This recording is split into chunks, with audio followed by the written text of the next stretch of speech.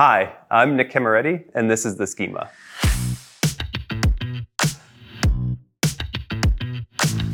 In this episode, I'll be chatting with Mike Werner, Vice President of Business Transformation at Tandigm Health, about how alternative payment models and a patient-centric approach can create value in a system that's at its breaking point. Mike, thanks for being with us today. Thanks, Nick. So before we get going, if you could just give me a little background on yourself as well as Tandigm as an organization, that would be great. Sure. My name is Michael Werner. I've been the Vice President of Business Transformation at Tandigm Health for the past few years. Been at Tandigm for about 7.5, 8 years now. Tandigm is a population health-based company in the Philadelphia area. We're a subsidiary of Independence Blue Cross. I work with about, 480 primary care physicians in the Philadelphia area. Take risk for about 100,000 patient lives in and around the area. Great. So, we've known each other for a little while now, and, prior to coming to Tandigm, where you've been for a while, you weren't really in the healthcare industry per se. So what drove your interest in going to Tandigm? What drove you into healthcare, and kind of like, why now, really? Yeah, it's a kind of a long, winding story, but the gist of it is I had a very fun experience as growing up in management consulting and industry. Got to be in a lot of different places, and whether it be government or manufacturing, pharmaceuticals. Had a pretty broad span of experience. And then, just got into healthcare the way most people did as a consumer. As I got married and had kids, you start paying more attention to healthcare. And then when Tandigm started, I knew a few people who had worked there, and they were asking me if I was interested in joining, and I jumped in because I really enjoyed the mission of engaging and enabling and empowering primary care physicians with a focus on the patients in the Philadelphia area. Was it the right decision? Are you happy that you went into the healthcare world? Yeah, it's been fantastic. Tandigm's been kind of the land of opportunity for me and a lot of others. We were able to build an organization from the ground up.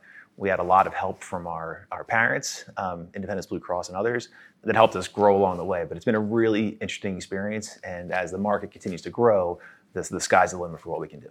Yeah, definitely. Well, if we kind of shift to really focus on the healthcare industry as a whole, I think we can all agree it's inefficient. There are a lot of challenges that physicians and clinicians are facing on a day-to-day basis. There's rising cost across the industry. Outcomes aren't necessarily improving. And, if we think about COVID in the last couple of years, burnout is at an all-time high. And there's a lot of wasted time kind of surfing through the day-to-day requirements of operating a healthcare system. So how, in your opinion, can health systems increase efficiency and become better at what they do? Yeah, it's interesting. One thing I learned from working in a bunch of different industries is everyone thinks they're the most inefficient, and healthcare really is. It's been eye-opening to me to see just the amount of volume of work that goes into taking care of a patient. And it's not necessarily value-added work. There's a lot of administrative asks of a primary care physician or a specialist or anybody in the healthcare ecosystem that really don't, at the end of the day, drive a lot of positive behavior change. And I think what we need to do as we become more efficient is to figure out a way to use our people at the top of their license, develop the processes that will help them provide the care for the right patient at the right time, and then use technology to inform the analytics that will help define the population that needs the most help. I think you bring a good point there with technology and how it can play a role. There's a study not too long ago done where more than 50% of physicians today are facing burnout or are saying they're burnt out. And that leads to less accurate work, potentially not necessarily capturing all required elements of patient care when interacting with the patient at the point of care. So how does technology play a role? How is that something that can help improve how physicians perform their day-to-day tasks and make them more comfortable with what they're doing? Yeah, this is a topic we talk about almost daily at Tandigm, and there are articles ad nauseum about physician burnout, both physically and emotionally and mentally. There's a lot of ways to look at the whole idea of burnout, but really the common thread in all of this is the administrative burden that's put upon practices. They have multiple contracts, multiple payers with multiple entities. They all have different views of how healthcare should be provided, which is then put on the back of the primary care physician to then adhere to different forms or different quality measures, et cetera. So as we move forward, one of the big things that will be part of the evolution of primary care and population health will be to figure out how to consolidate a lot of this information into more payer-agnostic workflows. And that actually becomes really important for Tandigm as an organization too. And it's kind of relating it back to the work that you're doing day to day, with the organization growing and taking on more contracts and thinking about how to expand that's something that is probably pretty relevant for you in how you're thinking through the work that you're doing. It really is. One of the biggest things we're working on right now is how to properly help a practice transform. We can't go in and, without full mind share of the practice, tell them what to do, but we can help them work through the processes, figure out how to best transform their practice, and to really take advantage and work at the top of their license. If we think about value-based care and the transition to value-based care, it's a minor percentage of the overall way in which physicians get paid today. Close to 97 or 98% of physicians still rely on fee-for-service payment models. So how do we transition providers to more value-based care contracts? How do we really get adoption in that space? As we know, it's something that's had a slow uptake over the past handful of years. Yeah, that's the truth. And it really comes down to taking apart the whole concept of value-based care and looking at it in its individual areas. The first thing that we like to focus on is population health, which is really the clinical strategy that underpins the care model. And then the value-based contracting, which is the economics that feed the population health. And as we are better at aligning the economics with the care for the patient, then the whole methodology and model will become more relevant. What we see now is that there are still systems out there that rely on RVUs to help feed into the hospital systems or the specialties, et cetera. But as we move forward, we have to figure out how to best align the economics across the entire ecosystem to bring them all as part of the care. And I think that transitions well into another area I wanted to touch on today around larger health systems in general consolidating. Acquisition is a big part of the overall growth strategy for many organizations today. And as we kind of look to tie that back into technology and the way that technology can play a role, and to your point of kind of aligning payment models across organizations, with acquisitions occurring, there will be less organizations overall. But how do you see that playing a role? Is that going to support that transition, or do you see that as something that could limit, based on the way that larger organizations work today? Sure, yeah, and I think you have to look at both sides of that transaction. At Tandigm, work primarily with independent docs. We also work with some clinical integrated networks and some health systems, but the bulk of our business right now in our work is with primary care. And if you look at the whole idea of acquisitions from a healthcare system, both sides of that transaction from a healthcare system perspective, they do a lot of the same stuff that a customer does before they come to you with what we need a population health tool. They do a build versus buy assessment. And as a healthcare system, it's, I imagine, much easier to try to acquire or buy a practice than it is to hang a shingle and compete in an area where there's already a number of PCPs. Now, as a primary care physician, we know a lot of the burden on them is in their managed services, running their EMR, taking care of all the different contracts, et cetera. So the idea of selling your practice and moving into an arrangement with a larger system to take some of that burden off your back is pretty enticing. But I think as we move forward, there needs to be a healthy balance between what is an independent practice and what is a health system. That's the way the healthcare economy will work best. Yeah. And I know we've talked about this as well, but as organizations look to kind of come together through acquisition and the ability to kind of scale and work across those organizations through technology becomes more important. How is that playing a role, in your opinion, and from what you've seen? Like, how is the adoption of technology that's brought into a new organization going? Is it a challenge? Is there certain things that you see as kind of the best way of adopting that technology? Yeah, the adoption of technology, it also takes a little bit of time. You don't always implement your technology that is specific to just one contract. What we have to do is get to the place where we're able to harness the power of the technology and the processes that they can enable to pull in multiple sources of information from different EMRs, different HIEs, et cetera, so that when it's put in front of the practice, in front of the provider, they have consistent information at the point of care, regardless of where it's coming from.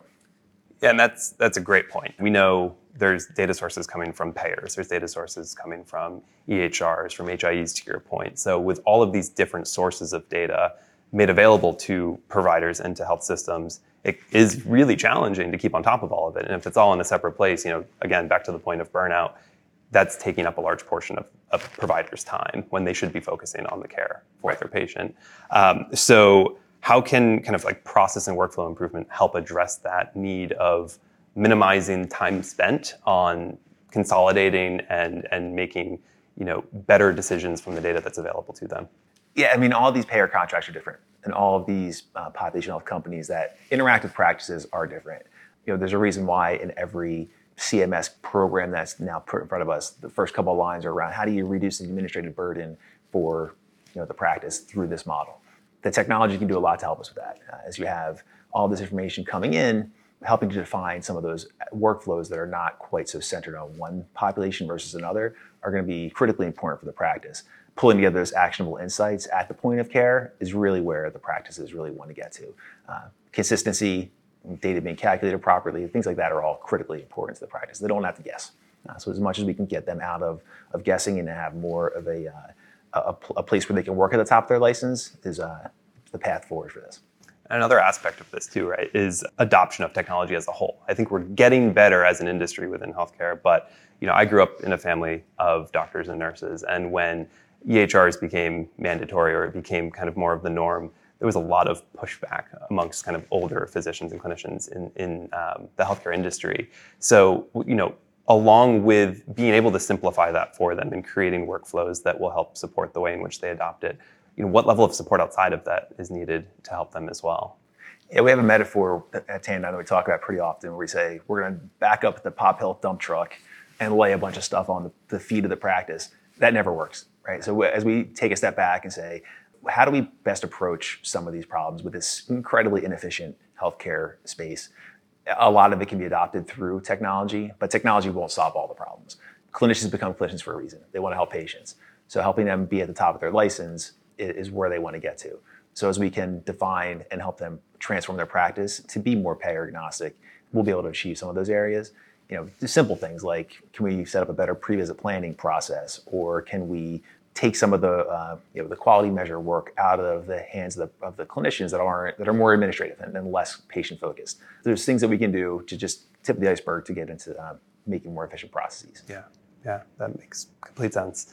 Talking about the transition to value-based care, it's something that we talked about, in the sense of challenges the industry has faced to date around making that transition from fee-for-service to value-based care. But if we think about the next few years and challenges that we expect to encounter, share a little insight around that and kind of what you and your colleagues see as the challenges that you're looking to prepare for. There's a few areas that we're preparing for now that you can just see kind of coming down the pipe.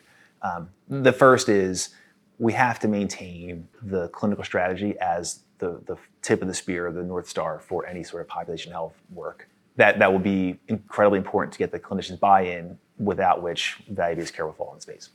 The second part that I would really draw attention to is how do we best align economics across the entire healthcare ecosystem. The facilities, the hospitals, the specialties all have a stake in the game here for providing care to the patient.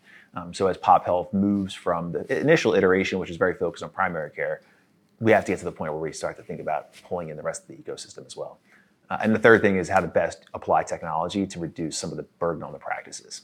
I think all of this is really well summed up in a comment you made earlier where providers became providers in order to deliver care. They didn't want to have to worry about technology and other aspects of the overall industry. And so in being able to free up more time that they're currently spending, surfing through data, reading textbooks, preparing for the day-to-day with their patients, how is generating a more patient-centric approach also playing a role here?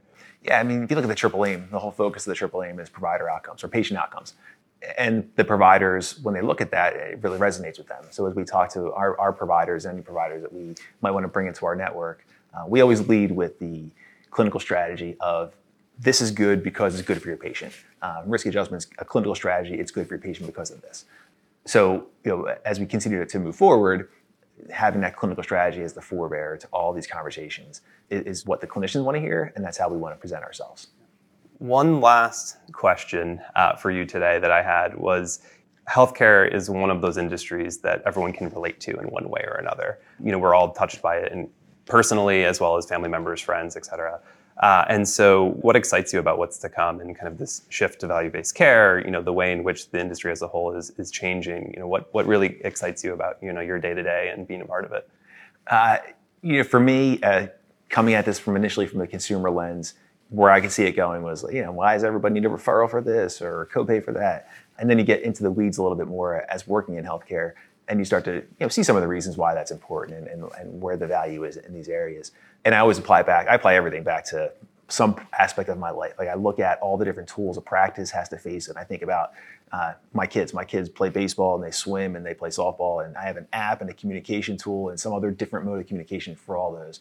And it drives me nuts to try to keep all that stuff straight. I can only imagine what it's like to do that for 12 hours a day with a bunch of patients in front of you that all require your care.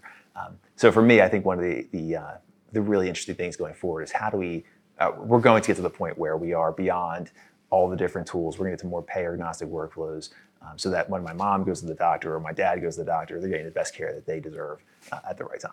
Yeah. Well, Mike, again, I want to thank you for spending time with us today. It was a great discussion, and look forward to talking more in the future. Thanks, Nick. Appreciate having me.